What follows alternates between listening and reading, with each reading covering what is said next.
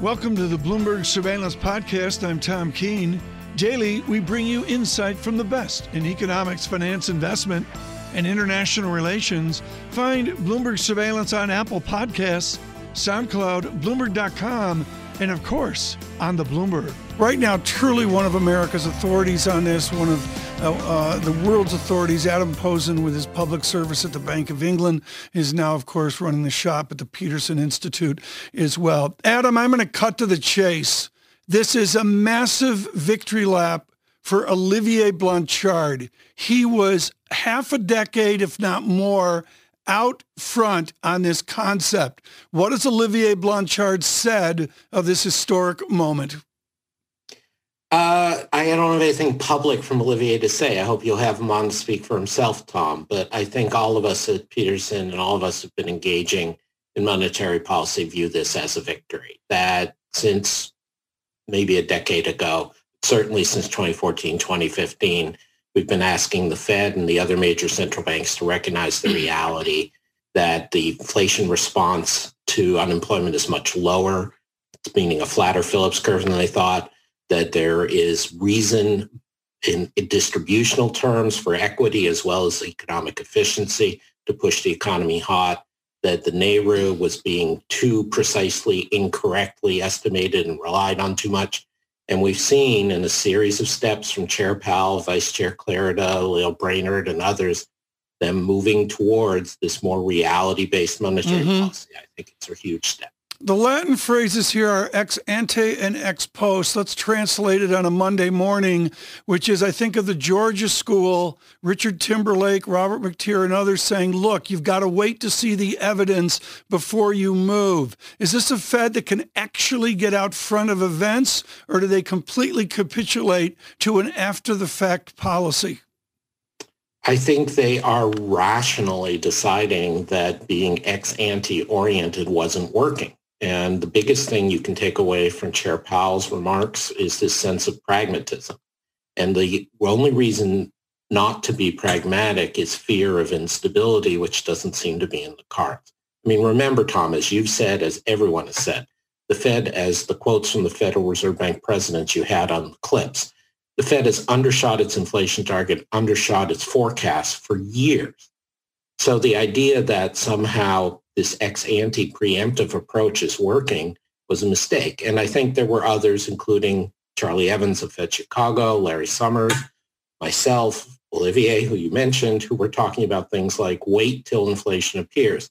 And as I cited in a recent blog post, the Nobel laureate Bob Solow was debating that in favor of experimenting on lower unemployment against John Taylor's rules back in 1997. And I mean, this argument's been there. Yeah, and I really want to emphasize here, Mr. Evans of Chicago, folks, who's been extremely articulate in laying this out as a public official, obviously president of the Chicago Fed. Adam Posen, to me, what's so important here is not so much the theory of John B. Taylor of Stanford, but the granularity and data dependence of Alan Greenspan and the idea of a measured approach.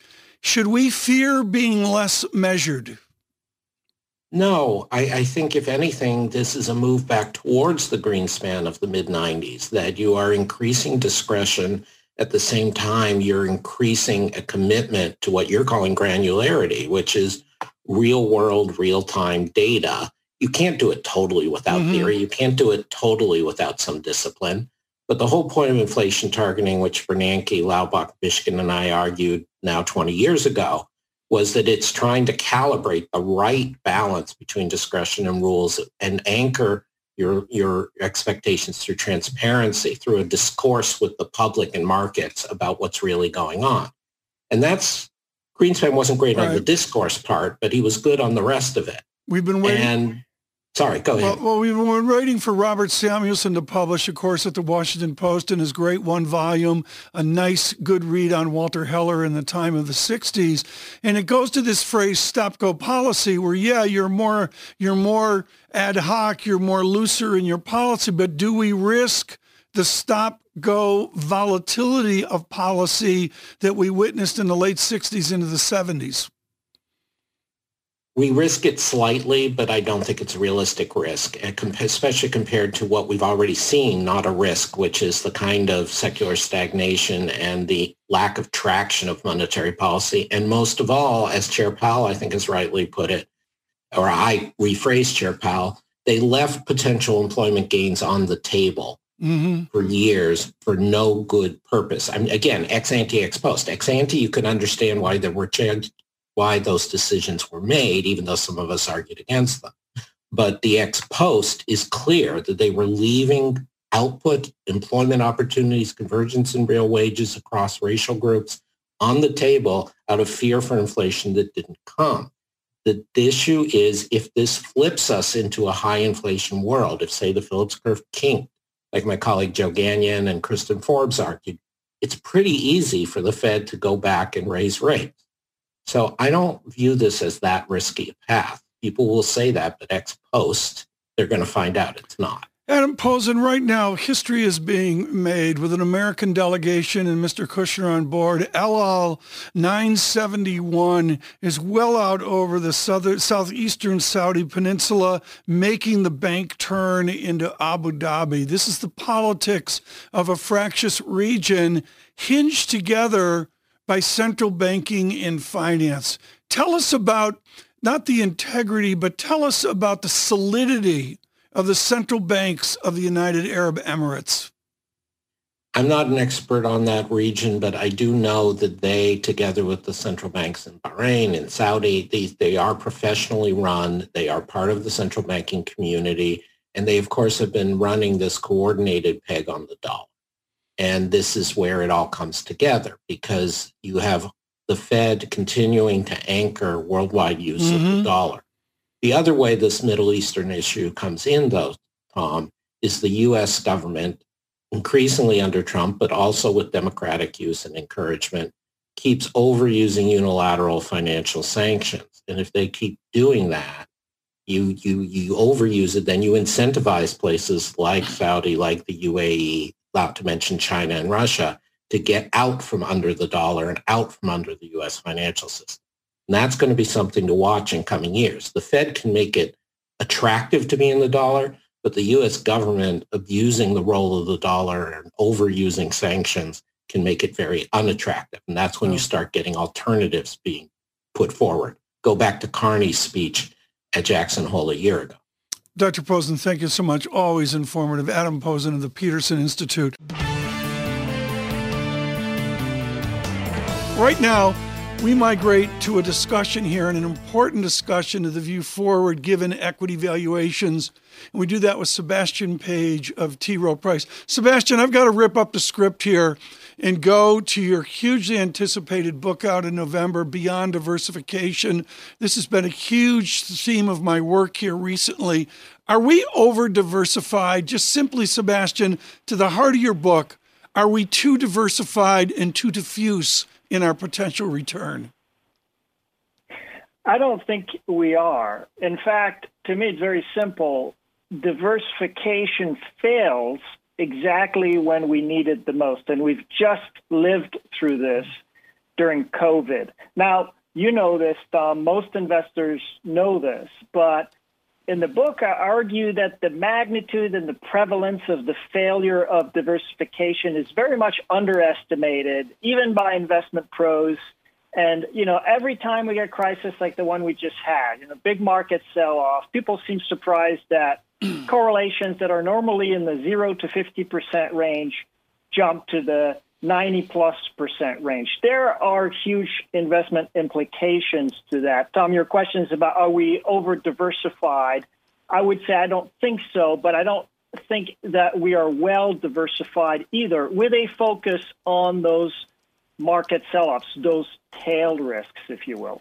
Is Mr. Buffett buying into diversification with his 5 trading companies? These are the historic companies of Japan with an absolutely unique, some would say, over-diversified, hyper-risk managed industrial structure. Is that a constructive diversification?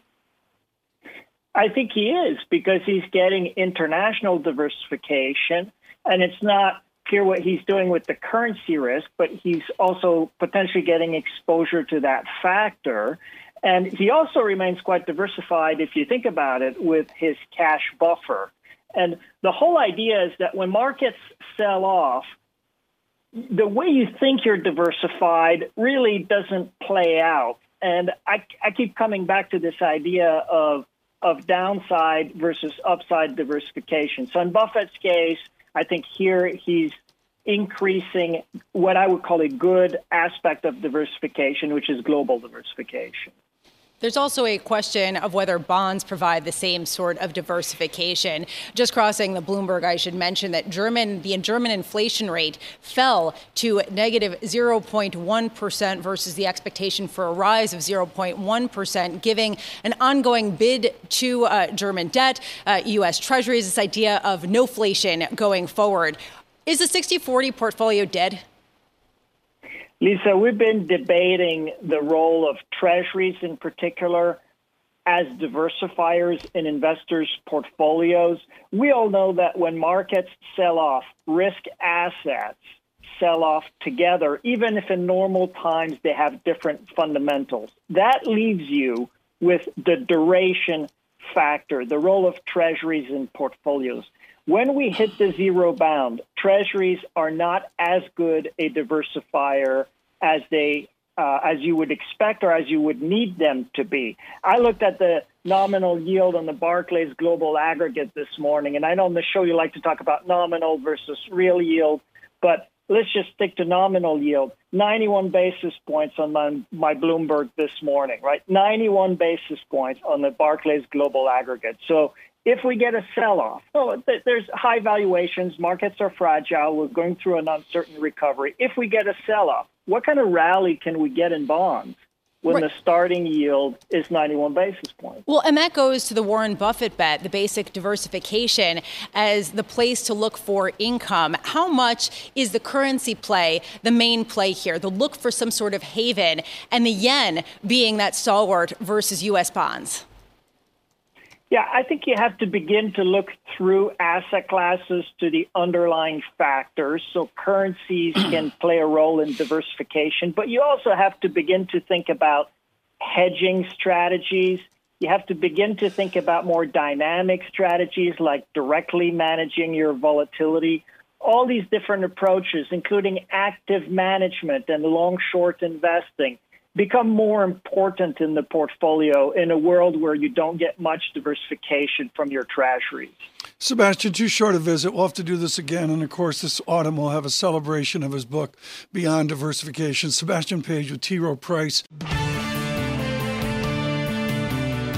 Right now, this is a really important interview. She writes in fancy medical journals. Mercedes Carnethon is with Northwestern University, a professor of medicine there with her work out of Stanford and North Carolina over the years, and we're thrilled she could join us. And I don't want to talk fancy medicine, Professor.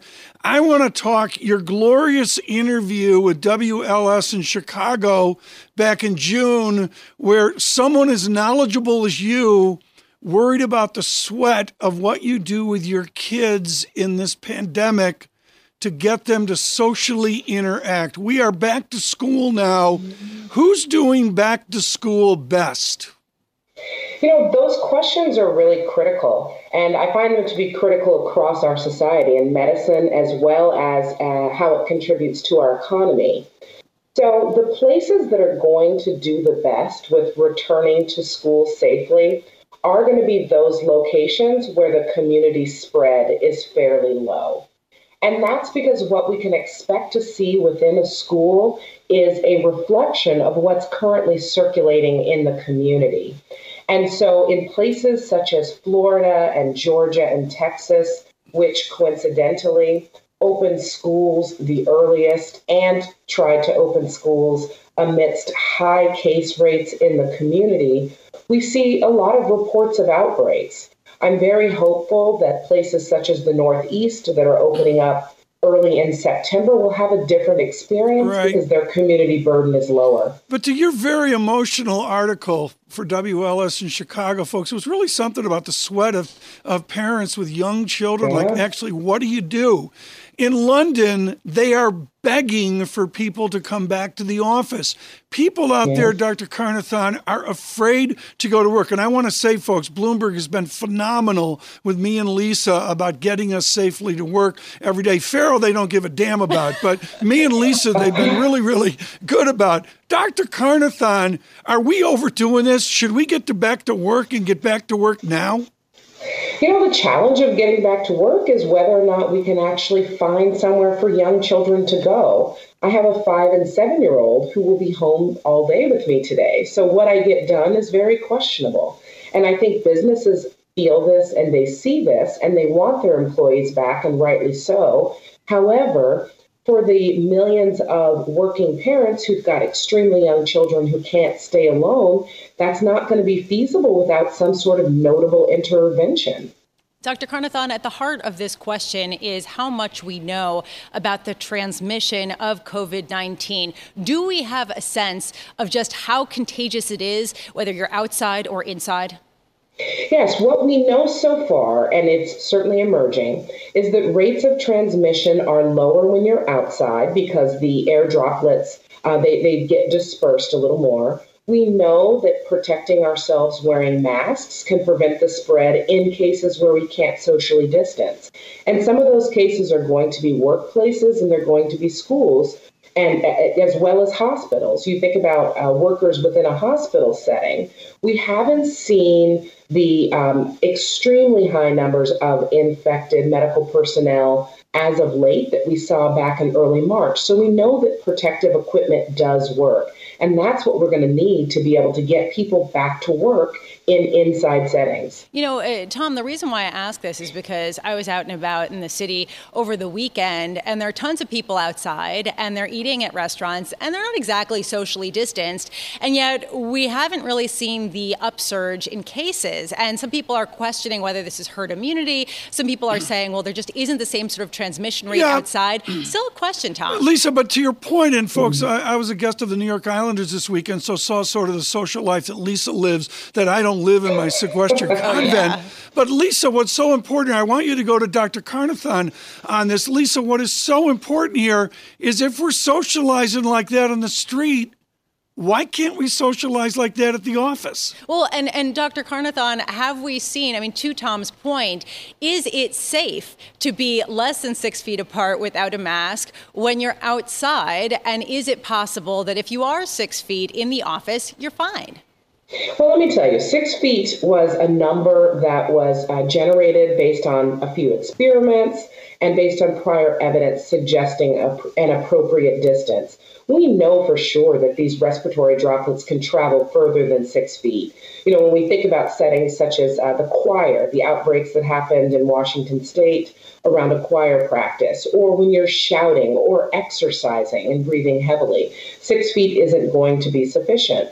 Whether it's going to be sufficient for eating indoors, that's not entirely clear. I know that I wouldn't roll the dice on that in an indoor setting. And similarly, workplaces are very different. It's very different if you have a private office than if you're working in a cubicle or other shared space. Dr. Carnethon, I want to switch gears here. We do this on Bloomberg Surveillance. Stay with us, and I'm not going to ask you Cubs, White Sox. That would be too stressful. But Cubs, maybe. Okay, but not that stressful. Not that stressful. But I do want to talk about what you have been doing. You have been a leader in the framework, the mental framework of women to have a vision of a champion. That's a title from another book that you didn't write. Give us an update right now on what you see in women's sports in framing women to be more intrinsically competitive. Yeah, that's another favorite of mine as a former athlete and raising young children, one of whom is a girl. I think it's really critically important that we emphasize to women the importance of learning to compete, of not being afraid to beat someone else and being unapologetic about it. The last thing you'd want would be a world leader or a CFO who feels shy or hesitant about beating someone. And I think a lot of those lessons about competition are learned through sports. So I think it's critically important that girls get out there, they get on the field, and they learn to compete. And for everyone, sports isn't going to be their thing, but there are other competitive venues. There's debate, not a sport, but certainly competitive. There are the arts, where you need to be your best, and quite often you're going to be ranked by subjective criteria. So having the competition, the competitive spirit, having the focus to be able to practice to be your best, I think that's critically important, especially for women. Dr. Carnethon, thank you so much. Greatly appreciated. She is a professor at Northwestern University on the pandemic and on some of the social aspects of our path forward.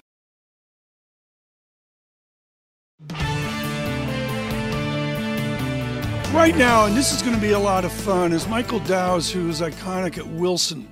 And all you need to know is if it's a grass court, there's a certain ball, or a clay court like the French Open, a certain ball. And then there's hard court tennis. And Wilson and Michael Dowse have owned that for over 4 decades. You use Wilson tennis balls, you do nothing else, and you believe in innovation. He was so good at it, the United States Tennis Association dragged him pre-pandemic over into their combine to keep tennis magic going. And he's been given a pandemic. We're thrilled that Mr. Dowse could join us with Ms. Azarenka in the background screaming every third hit as well. Michael, congratulations on keeping it going. What have you learned from the other sports about what not to do at this U.S. Open? Well, not to take it lightly, and Tom and Lisa, thanks for having me on the show today. And it is true, Victoria's back here hitting away, so hopefully it's not too noisy. But really, there you go.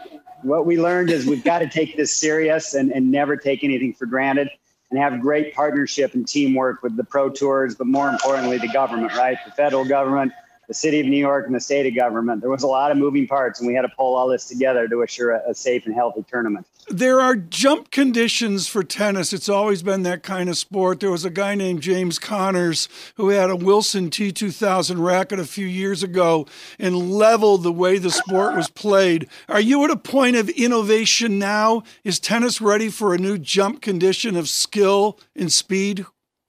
Oh, I think the game has completely evolved over the years. The amount of athleticism is incredible. But having said that, it's a sport for all. If you think about it, tennis is one of the few sports you can start when you're 5 or 6 years old, and you can play all the way into your 80s. We host tournaments from 10 and unders to 80 and over. So it's not only the greatest athletes in the world, but it's all people can play our sport. Mike, it's interesting. When you think about tennis, you think of two people at opposite sides of the court. They're going to be naturally socially distanced. What have some of the challenges been for you to bring some of these tennis professionals, the legends of the world, together at a time of the raging pandemic that you really hadn't thought about before? Yeah, it was a lot of international cooperation and working with the pro tours. If you think about it, we have players from over 60 countries. So the dynamics we had to work with are quite a bit different than the professional leagues here in the U.S. So we had to get collaboration from several governments in Europe, not just to get the athletes in, but to assure we can get them back to Europe after the tournament.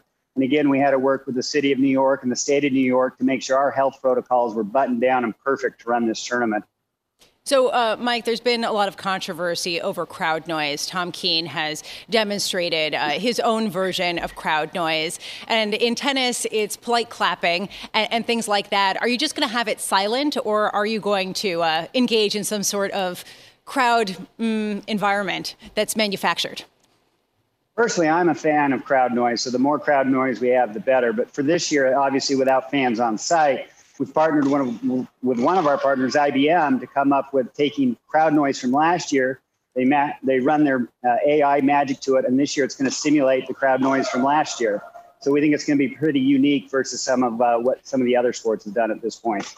Mike, how are you going to get America back into tennis? You've got Miss Azarenka of Belarus batting the ball around behind you, making a horrific racket. Her hero, Steffi Graf, et cetera, But there's this crying need to get America re-engaged in what is now an international sport. How do you do it? Couldn't completely agree more. Tennis is so important to U.S. to U.S. tennis. We have to get it going, but what I'm excited about, in a strange way, the pandemic could be what Billie Jean King and Bobby Riggs were for tennis in the 70s. The pandemic could be... in what way? So we discussed in statistics fact that tennis participation in the U.S. for entry-level players has doubled in the last 3 months. So if you think about it, when you were in quarantine, You didn't get any exercise. You didn't socialize with anyone, and you didn't have really a lot of intellectual stimulation. As you go out to tennis courts, you can have all those benefits. We saw mass merchant tennis racket sales for entry-level tennis rackets nearly double in the last 3 months. So we see tennis coming out of this potentially with a big boom again. Well, Mike, to that point, have you seen a pretty big financial hit from the lack of live games and games that could be broadcast? Or are you seeing actually a boom on the other side because of the ability to do this sport with some social distancing? Yeah, I mean, as far as the industry, it's coming back strong after being shut down for about 60, 90 days. And as I mentioned, entry-level tennis is where it's really taking off. Specific to the USTA, it is a challenge this year. Without fans, our revenue, or net income, I should say, will be down about 80%. So it's a big hit for us this year. But even with that, we've had some reserves, fortunately, in our lines of credit. We're able to continue and still offer pretty equivalent prize money to last year and keep the operation going. Michael, the only way we're going to keep this going is next time, instead of Azarenka, I want John McEnroe in the background warming up, and that'll make it good. Mr. Dowse is with the United States Tennis Association, our Chief Executive Officer and Executive Director. Michael, thank you so much. Our next guest is with a little shop that has been investing in tech, media, telecom names successfully for decades. Chris Marangi, Gabelli Funds Co-Chief Investment Officer, joins us here. Chris, thanks so much for joining us once again. Let's start with some of those high-flying tech names that have experienced something that we don't talk about too often, which is stock splits. We've had Apple, we've had Tesla split their stocks. You're a grizzled veteran on the institutional money management side. Do you care about this stuff? Well, first of all, thank you for having me. It's great to be here. So, of course, we care. Stock splits don't impact the value of the company. They shouldn't impact the price of a company, but as we're seeing with Apple this morning, they probably do. Behavioral economics, behavioral finance has been a very powerful force for as long as the markets have been trading. And for whatever reason, investors are putting a higher price on Apple this morning, even though the fundamentals really haven't changed. All right, so you at the good folks at Gabelli, you've been in these tech names, these media names, these telecom names for since the beginning here, and they've been the real drivers of the market here. How do you feel about some of these names, the FANG Plus names here? Have they gotten out over their skis, or are the fundamentals still there supporting these names? Well, these are unquestionably great companies, strong cash flow, wide moats, all the kind of things that we as value investors and people seeking quality would look for. But yes, the prices obviously have gone parabolic in some cases over the last several months, and they probably have gotten out under their skis. Apple at a mere $1 trillion valuation, you could probably justify kind of 12 times free cash flow. At $2 trillion, I think that's harder to do. It's still a wonderful company, but I think investors are discounting most of the upside that's left in that stock at this point. Are we going to see more stock splits? I mean, is it like lemmings off a cliff? Somebody goes, hey, they did it, we got to do it? Is that how it works? It generally does, although you're probably not going to see them from something like Berkshire Hathaway. I think what you're going to see, potentially, depending on what happens with the election, are more special dividends. I think that's something that you'll see this fall. We saw that in the last go. Well, describe that to us. That's a mess. I mean, Gabelli wouldn't say that. Marangi would say that, Paul. But What's a special dividend? Is it special? It is, and we've seen a few of them. Liberty Media, John Malone's company. John is a very tax-efficient investor, perhaps the most tax-sensitive other than Warren Buffett. And, this would be an effort to distribute cash to shareholders at more favorable rates with the assumption that all kinds of tax rates are going up next year. Chris, how are you guys thinking about the markets right here? Where do you see value here? We've had, again, that dramatic pullback in March and April of the markets as the pandemic really shocked the market. And then thanks to the Federal Reserve and some other moves, we've had a sharp rebound of the market back to or near all-time highs. Where do you guys see value right now? Yeah, so we're seeing value really in the smaller end of the market. It's where we tend to concentrate, have concentrated over many decades. And, you've got the Russell 2000 value, which reflects the smaller stocks, is still down 15, 16%, and a quarter of the stocks are down 30%. So, a lot of the stocks in that index have not rebounded, and depending on the trajectory of economic recovery, they're bargains. They're bargains today. They're based on our outlook. I look, Chris, at what Mr. Buffett's done here, and it harkens back without even a legitimate comparison to the huge conglomerates of another time and place. And maybe that was American companies trying to be like the Japanese. You look on the surface, dollar converted, the dividends are ample. The dividend growth is certainly there for some of these Japanese companies. And they've got remarkable free cash flow, because I was thunderstruck at how low the CapEx was of these hugely established things. Does that attract a value guy like you? It certainly has. Japan, unfortunately, has been a bit of a value trap for the last years. We thought Abenomics would change things, and it has gradually changed things, although at a Japanese pace, which tends to be very slow. So yeah, I think this investment by Berkshire Hathaway in these Japanese trading companies is a significant event for a number of reasons, including perhaps it's a signal that, and perhaps a catalyst itself, that things might change in the Japanese corporate market. I mean, Paul, I'm about ready to fall off my chair. How about a 5.33% yield? Let me go. Am I in? Yeah, I guess I'm in dollar equivalency. 5.33% yield, 5-year 13% dividend growth, employing 86,000 people. And the PE is when Marangi was in his ute. I mean, it's a 9, and based off, I guess, some ugly growth, it's a 16. That's an outrageous valuation, Paul. It is, and I think that's one of the things that attracted Mr. Buffett as a value investor. So, Chris, I know you and Mario have been invested all across the media space for decades. What's your view of media today?